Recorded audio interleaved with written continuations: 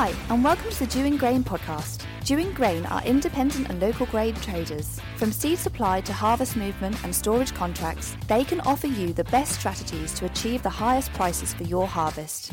Each week on our podcast, we begin with the Dewing Grain Market Report, giving you up-to-date information and analysis, followed by Farm Chat, where we catch up on agricultural issues with a guest or two while sampling a beer. Andrew's favourite bit. So let's start with Andrew Dewing and this week's Market Report. Welcome to the Market Report. What follows are my thoughts or gut instincts on what the market is going to do. It is not an instruction to trade. Any decision to trade is yours.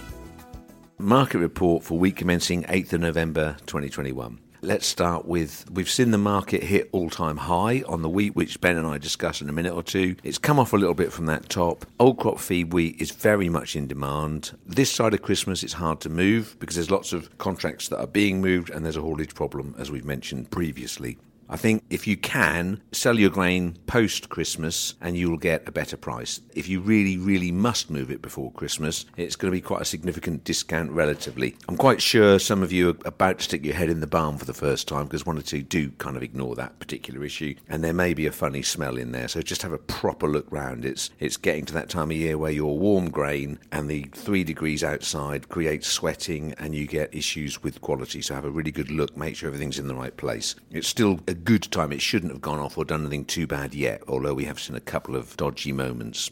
So feed wheat, ex-farm, pre-Christmas, 210. Post-Christmas, we're talking about, if you were selling me wheat for May at the moment, I'd probably pay you 220. Yeah, 220. There you go, 220. So there's a £10 carry between Dec and May. And if you work back from the May, probably £1 a month to April, £1 a month to March, and then a couple of quid February and a couple of quid Jan. So that would be 214x for Jan, something like that.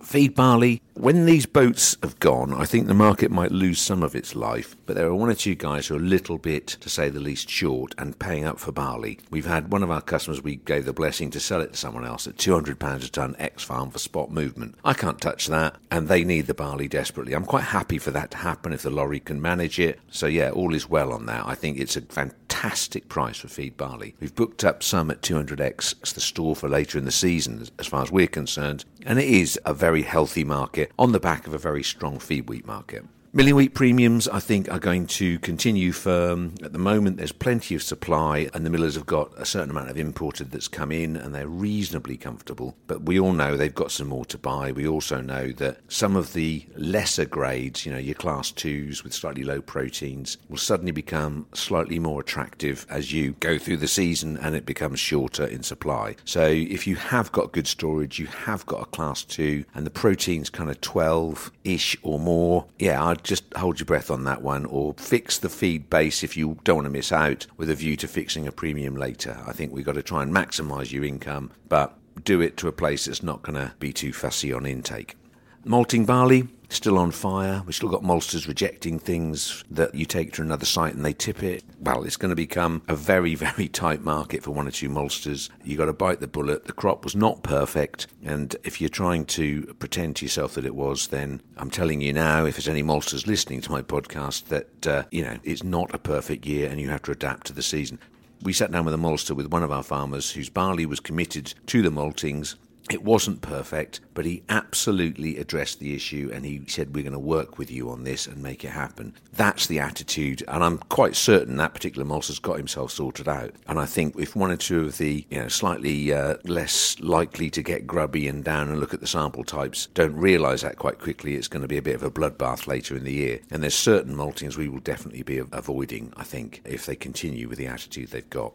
Which leads on to, finally, oilseed rape, 575. What do I need to say about that? It's one of those things where everyone's going to wait for it to get to 600. Whether it does or not, I don't know, but it's a game now, isn't it, everybody? So, I think 575 plus bonuses, wow. But there's very little of it left to trade, or what is left to trade is going to be in the hands of people who've got good storage contracts or good stores. So it's going to remain and be happily a bullish market ongoing. With that, I think I'm done, and the conversation this week is between Ben and myself, because Ben hadn't been on for a while and one or two of the listeners are missing him greatly. So with that, have a great week, and we'll catch you next week. Thank you for listening. Please remember that any decision to trade on this opinion is yours. Are you an experienced bookkeeper looking for a new opportunity? Dewing Grain have a full-time position available at their head office in Aylsham, Norfolk. If you would like to be considered, send your CV to tessa@dewinggrain.co.uk. We look forward to hearing from you. If ever there was a time to own central grain store tonnage, it's now. Yeah Grain at Cantley takes the worries and stresses of grain drying and storage away. Members of the store can harvest without delay and can bring their produce in the day it comes off the combine, all with discounted drying and servicing charges. Call 01493 700 447 or 01263 731 550 for details. Yeah Grain, providing the grain handling you need. If your farm is looking to diversify, the first step is having the right website and logo. We are East Coast Design Studio and we're experts at creating websites that don't just look good but get great results. Don't send your money to London. We're from Norwich, so keep it local. Call 01603 728 978 or visit us online at www.eastcoastdesignstudio.co.uk. This week, by popular request, we haven't had Ben on for ages, so we're going to have another in-house and we've got Ben. Hi, Ben. Hello. And we're going to whip through a few things this morning because we covered a fair bit of ground last week with Webby and Josh. Very intelligent conversation. Oh, yeah, no, I listened to it and I thought it was very good. You didn't fall asleep then? No. We're going to start with an important point. I had one of the questions, you remember the Dear Keo or the Dear Duo thing that came up a few weeks ago? Well, someone asked a question about the contract high. When was the contract high? So we are getting people asking us questions now, which makes life a bit easier. And the answer to the question, the all-time high, was on the 29th of November 2012, and I said it was 227, which was the spot price for futures, which I think was the January contract, because the November contract finished. The actual high price of all time was a May contract that traded on that date, and it traded at £230 a tonne. Phenomenal. Yep. And this week, it was broken. We've broken the record for the highest price. So if any farmer or any young farmer that's just started trading managed to sell wheat, I think it was on Monday, at the equivalent of 231 on the May futures for this coming year, then nobody in the history of their farm has ever sold wheat at as much money as that before. So they need to phone up grandfather and father and tell them they're better. That is back of the net. Well, it's a moment to be recognised, and it's hit that price, and it's bounced down 5 or 6 quid. It's taken a proper breather now. But is it all over? And as our friend Munty used to say, contract highs are for buying. Why was the market at the contract high? Because of all the reasons we know. Is it all over? And if I have to say, in the next 3 or 4 days, up to the USDA, probably no, it's going to go down and take a breather. But take a longer-term view, old crop wheat. Well, we're still early in the season, aren't we? We're November. Yeah, I think it's tighter than we first thought. I'm beginning to concede that perhaps my yield expectations for this year are a bit overstated. And therefore, I'm beginning to get a bit sneakily, it could go higher. How about that? Anyway. Right. So that's the starting place. That's the first answer to a question. The second thing is, topics of the week. So the first one I would like to get your opinion on, Ben, is the Climate Change Conference. Right? Yeah. What do you think the net result of all of that hot air is? More hot air and less things happening. I think it was a bit of a disaster, really, the Climate Change Conference. As we know, China and Russia and India have all committed to burn more coal this year than any other year because they want to get their economies back on track. And the Polish coal power station is going to keep going till 2060. Yep. So there you go. I mean, we've got to be careful to get too depressed. I mean, there were some great announcements about how there's going to be some kind of green fund set up by Andrew Carney, the ex-head of the Bank of England. Okay, great. Yeah, blah, blah, blah. Blah, blah, blah. So, I don't think this climate change conference has provided any real direction. You got to love Greta Thunberg. I know everybody thinks she's irritating and all the rest of it, but she's absolutely spot on. Yeah. I've mentioned it before. I mean, I sit and drive my crazy petrol car. She's right. I know she's right. It just doesn't work with economics and human nature, does it? No, yeah, we're a free market, capitalist, global economy. We're humans, we're therefore selfish, is more the point, I think. Okay. And Boris, he flew home, didn't he? Flew home for a dinner in London with the editor of The Telegraph. One of his Eurosceptic mates. So that really was one of those moments. Did he do that just to wind people up, do you think? Do you think he's made a fabulous speech and then he's got on a private jet and flown to... Have dinner. I know, you just wonder who's advising him. But anyway. Do you think he'd listen? No.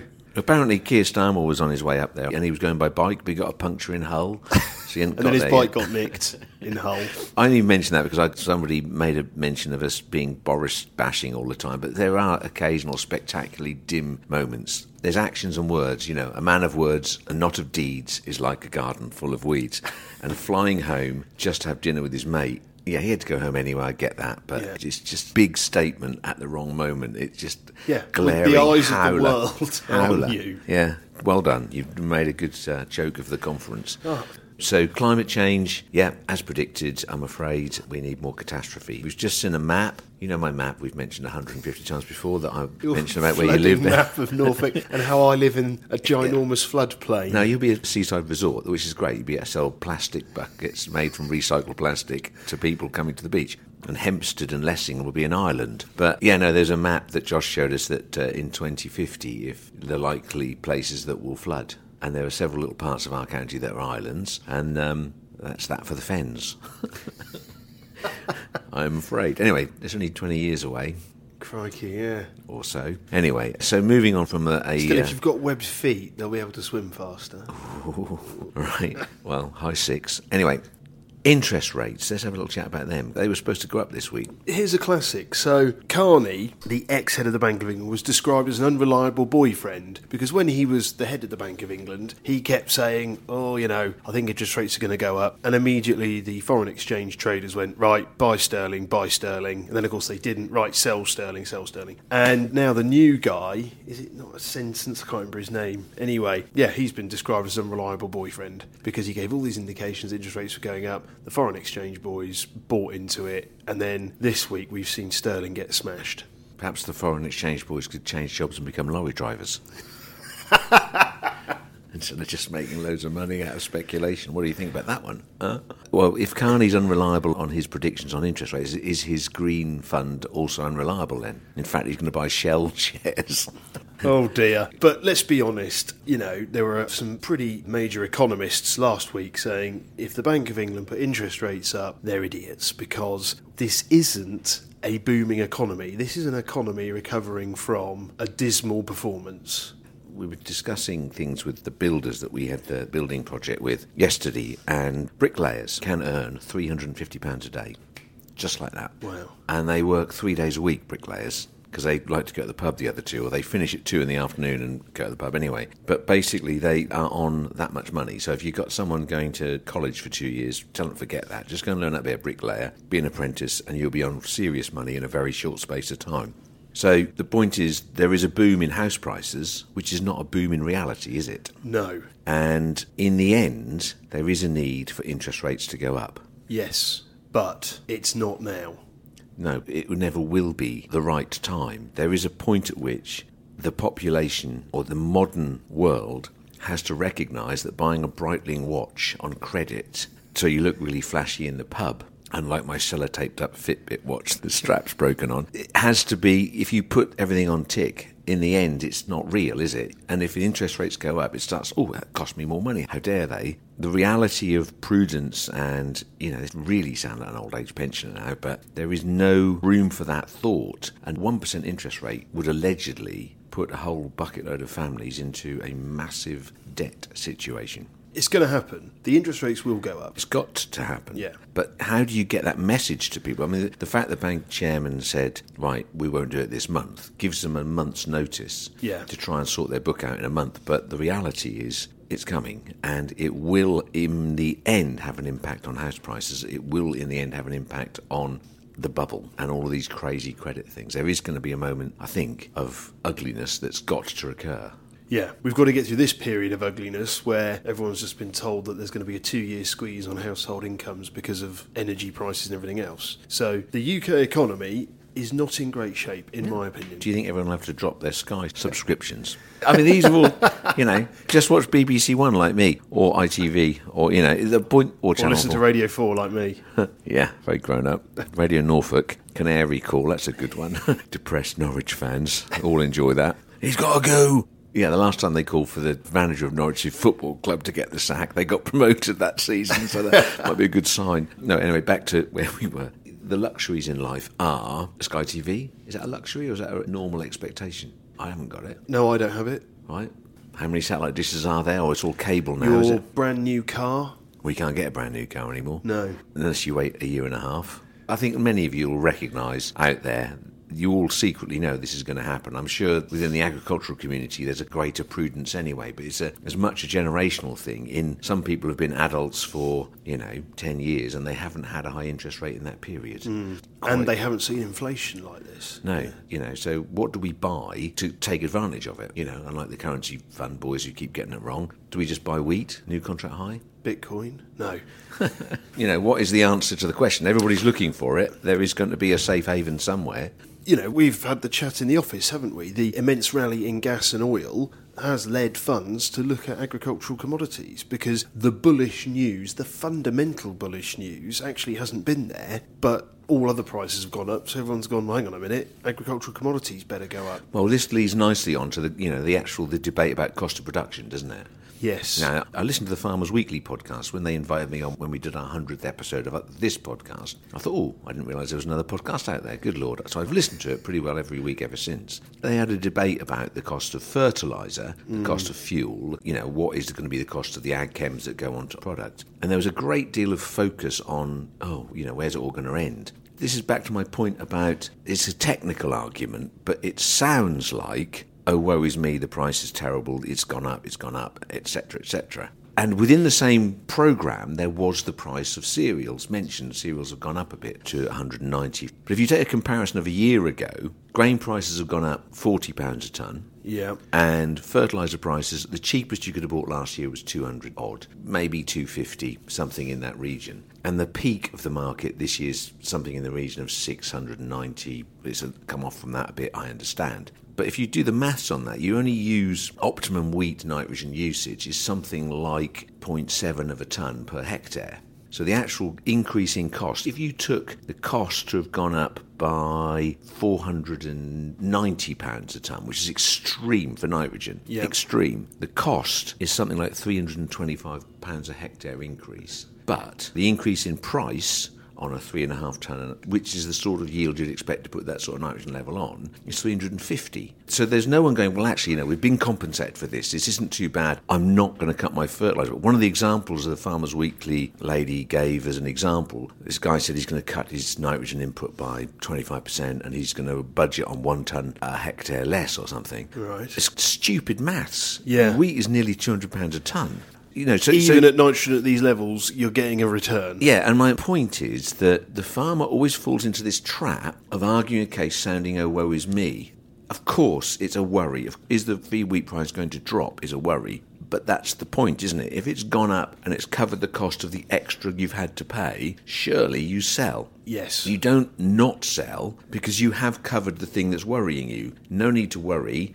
It's gone up 325 cost. It's gone up £40 a tonne equals 350. It's gone up more. Right? That might not cover the cost of the extra fuel or the wages you've now got to pay or the ag chems. It might take it to marginally out of sync. But without doubt, you will be doing something profitably for next season. And it's that message. Jeremy Clarkson's message is much more simple when he puts his point. That's why he's getting these awards and people are thinking it's a great thing for agriculture. We're all pleased with him in the sense that he's getting a message across. He said, there's something wrong when I can't produce meat on a farm that has to travel 7 miles to an abattoir to go back to the butchers in my village and produce it for less money than it comes from New Zealand. Yeah. He said there's something wrong there. That's all you have to say. You don't have to go into costs and, woe is me, all this is terrible, and all the red tape, blah, blah, blah. You simply have to say, here it is, general public.